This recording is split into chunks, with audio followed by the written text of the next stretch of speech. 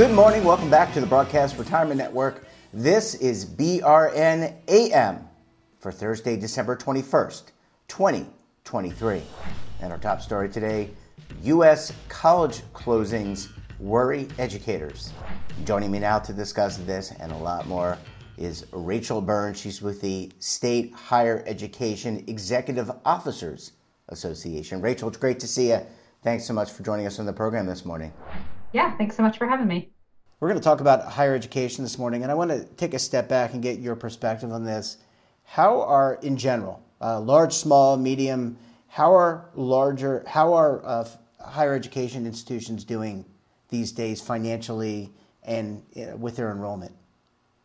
So generally, institutions are sort of at a plateau. They, 10, 15 years ago, enrollments were really growing. And then before the pandemic, enrollment started to drop. So for about a decade, institutions have seen enrollment declines. And then with the pandemic, there was a really steep decline. Now the decline is plateauing. It's still a slight decline, but it's pretty much staying consistent. So it hasn't yet gotten back to pre-pandemic levels, but generally speaking, most institutions are kind of in a status quo right now. Yeah, and when it comes to the smaller colleges and universities, the big colleges, big universities, either they're public or they're private, but they might have large endowments, and so they can weather certain storms. But how about our smaller institutions? How are they doing with respect to their larger peers? That's exactly right. That the smaller institutions have less of that buffer from an endowment, but also have fewer economies of scale. So when they lose students, that's a pretty big hit to their tuition and fee revenue. So compared to the larger institutions, smaller institutions are struggling more. And of the closures that we've seen over the past 10 years, the majority of them have been relatively small schools. And what, I guess it's been a while since I've been in school, college, but I went to a relatively small school. The smaller universities, smaller colleges have an important role to play in our higher education system. What's the negative impact beyond the obvious of not having some of these schools exist? Maybe they're closing, maybe they're merging with other schools, but what's the direct impact to the students and to the communities in which they're centered? Yeah, that's a great question and a great point. So obviously the direct impact to a student who is experiencing an institutional closure or merger is that they may lose all of the progress that they have made, or at least a portion of the progress that they've made and a lot of the momentum that they have towards completion. So it can have financial impacts, it can have sort of long-term academic completion impacts. But then you're right that when an institution closes in a community, now there might be prospective students in that community who no longer have an institution that's close by. And we know that the closer an institution is to a student, the more likely they are to attend. So now you're sort of limiting a student's options, but then there is also like the communal impact of the students and the economic boost that an institution brings. It provides jobs, it brings in family members who come to visit. It might, if they have sports, there might be games and people are coming to watch the games and spending money in restaurants and hotels. So there's a broader impact beyond just, the educational impact on students. There's a really like a whole community around an institution that's being impacted when they close. Are there certain geographical areas of the country that are doing worse at the small college level than others? Maybe the Northeast or the Southern Southeast. Are there areas that are worse off than others? Yeah, just looking at some of the data, the two areas that tend to have more recently have had the most enrollment declines are areas where the birth rate is declining, and so demographically speaking, there are smaller high school graduating cohorts each year, so fewer potential students to attend at least a local institution, and those in the past 5 years have tended to be the Midwest and the Northeast. So those are just two areas where there's just smaller, like K through 12 cohorts, so fewer potential students.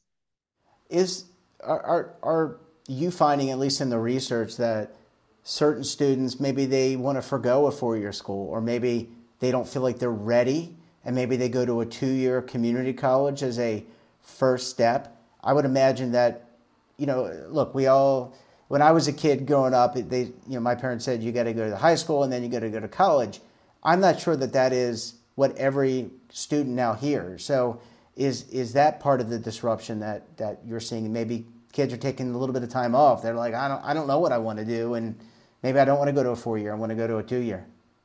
Yeah, so there are a couple parts to that. So I think the first thing to note is that community colleges have not had the significant enrollment declines that the 4-year sector has had. And they did during the pandemic, but they have recovered much better than other sectors. So it is true that yes, like community college students are still going to community colleges. I think there are a couple of pressures for why students might be making that choice. I think one of them is that the job market has been relatively strong. Obviously, there's fluctuations, but generally speaking, there's there's demand for workers, and there's a growing acceptance of workers who do not have any college education. So there are opportunities for individuals with a high school diploma to go straight into the workforce. I think there's also a sort of growing trend towards these technical careers. So we have really fast growing in the medical field and technology and manufacturing. And those are often 1 to 2 year certificates or associate degrees. And so students have this incentive to go into those programs. I think there is some pressure. There's obviously pressure to transfer from the 2 to 4 year, and we still see that happening. But I think you're right that there is some sort of substitution effect that's happening away from the 4-year into the 2-year sector.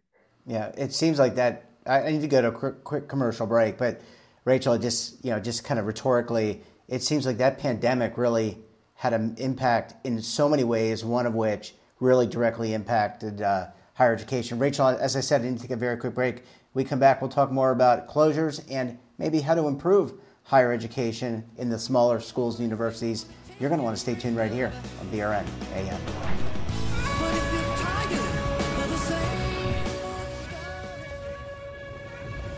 Imagine a new television network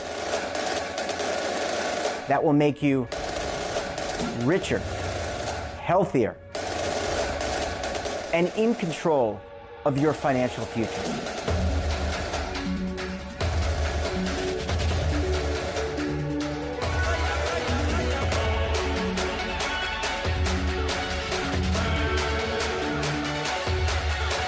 This network is for the policewoman in Nashville, Tennessee, the baker in Dubuque, Iowa, the teacher in Lexington, Kentucky. We want to make the idea of savings and retirement culturally relevant. But what do you see as a defining issue of the midterms, especially for the smaller businesses? I mean, they are the lifeblood of the American economy.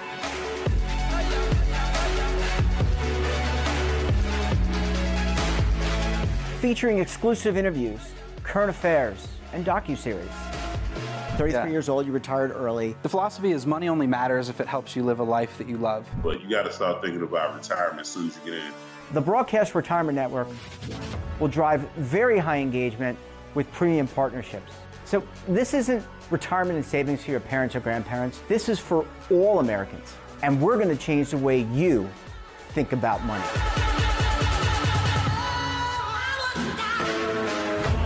Welcome to the next frontier of retirement and savings.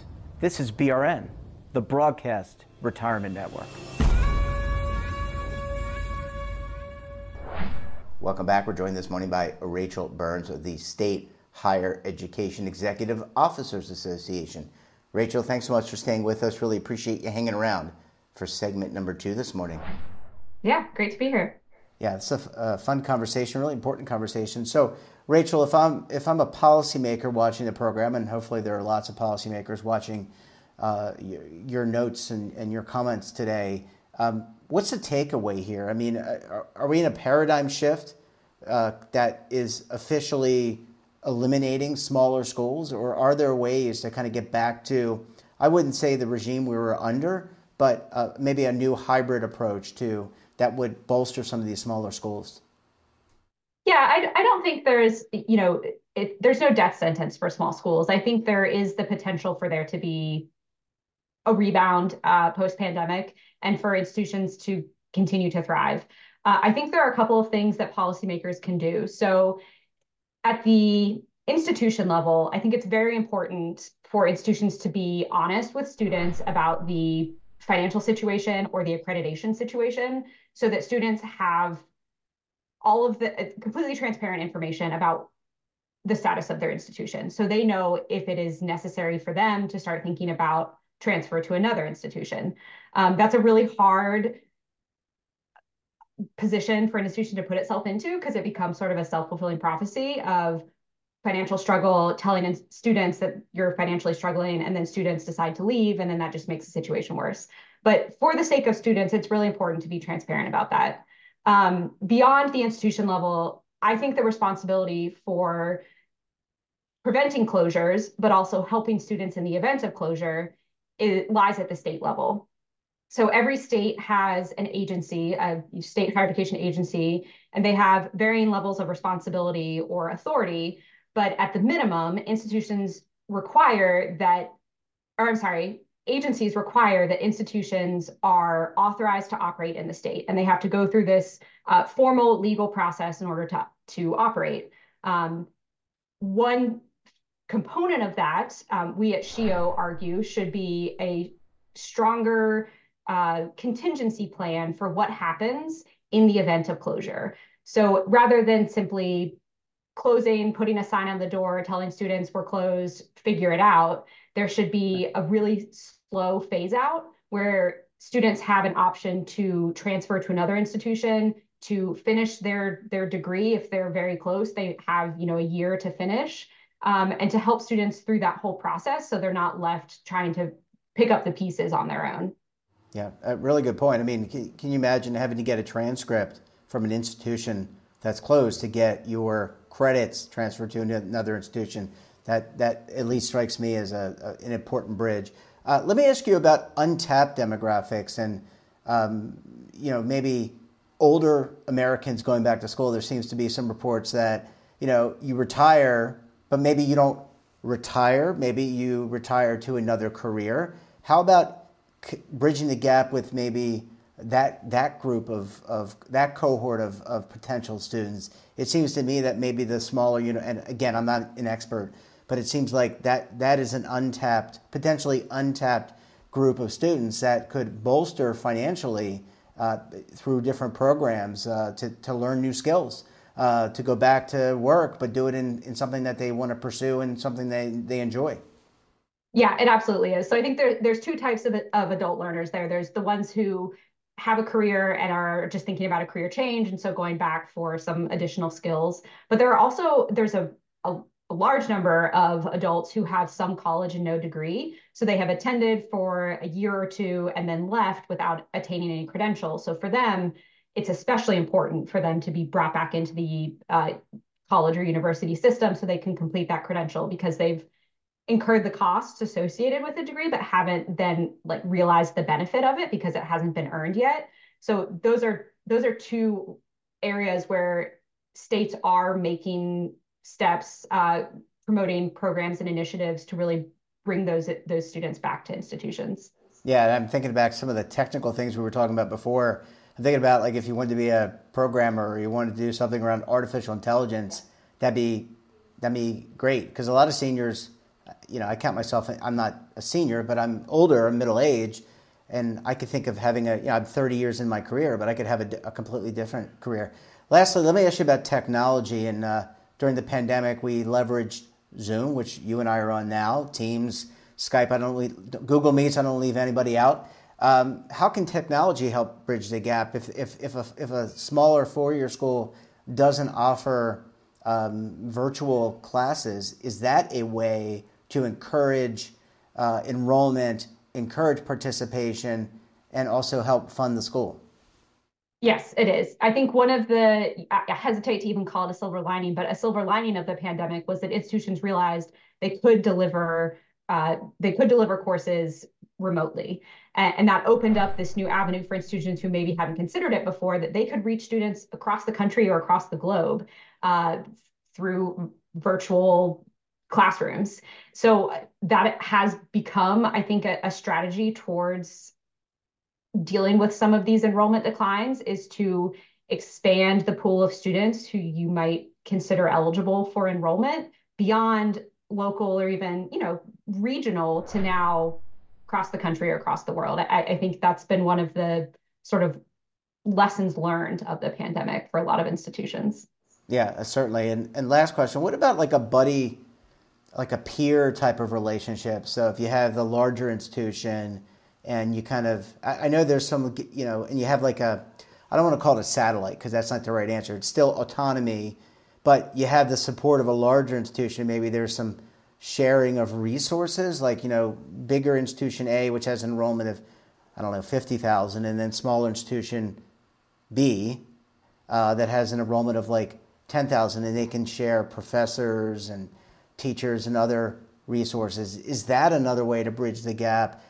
Again, autonomy, governance, another issue. No one likes to lose their control. I totally get that. But is that another potential solution? We see those happening sometimes. I know the state of Georgia is pretty infamous in higher ed for having done some of these sort of like quasi mergers where institutions remain separate but share resources. They may be a case study for sometimes getting it right and sometimes maybe having room for improvement. It is an extremely fraught and political and potentially expensive process. So I think it's certainly an option, especially if that smaller institution is struggling. It just would take a lot of buy-in from both sides up front from the beginning to really be clear about exactly what you said, autonomy, because that is so crucial to an institution's mission. Yeah, because you don't want to be perceived as just being someone's stooge, for lack of a better, I don't know what the proper education term is, but being someone's proxy maybe is the better word. You want to maintain your autonomy, and every school is unique. I mean, I went to a smaller school. It's a unique culture. You don't want to lose that. Rachel, well, it sounds like there's a lot of work to be done. We really appreciate you joining us on the program, and we look forward to having you back again very soon. Okay, thanks so much for having me. And that wraps up this episode of BRN AM. Have a topic of interest, someone you think we should talk to? Drop us a line, and don't forget, for all the latest curated news and lifestyle, wellness, finance, tech, so much more all in one place, check out today's edition of our daily newsletter, The Morning Pulse. Want to search our archives? Then check out our website. We're back again tomorrow with another edition of BRN AM. With a very special guest. Until then, I'm Jeff Snyder. Stay safe, keep on saving, and don't forget, roll with the changes.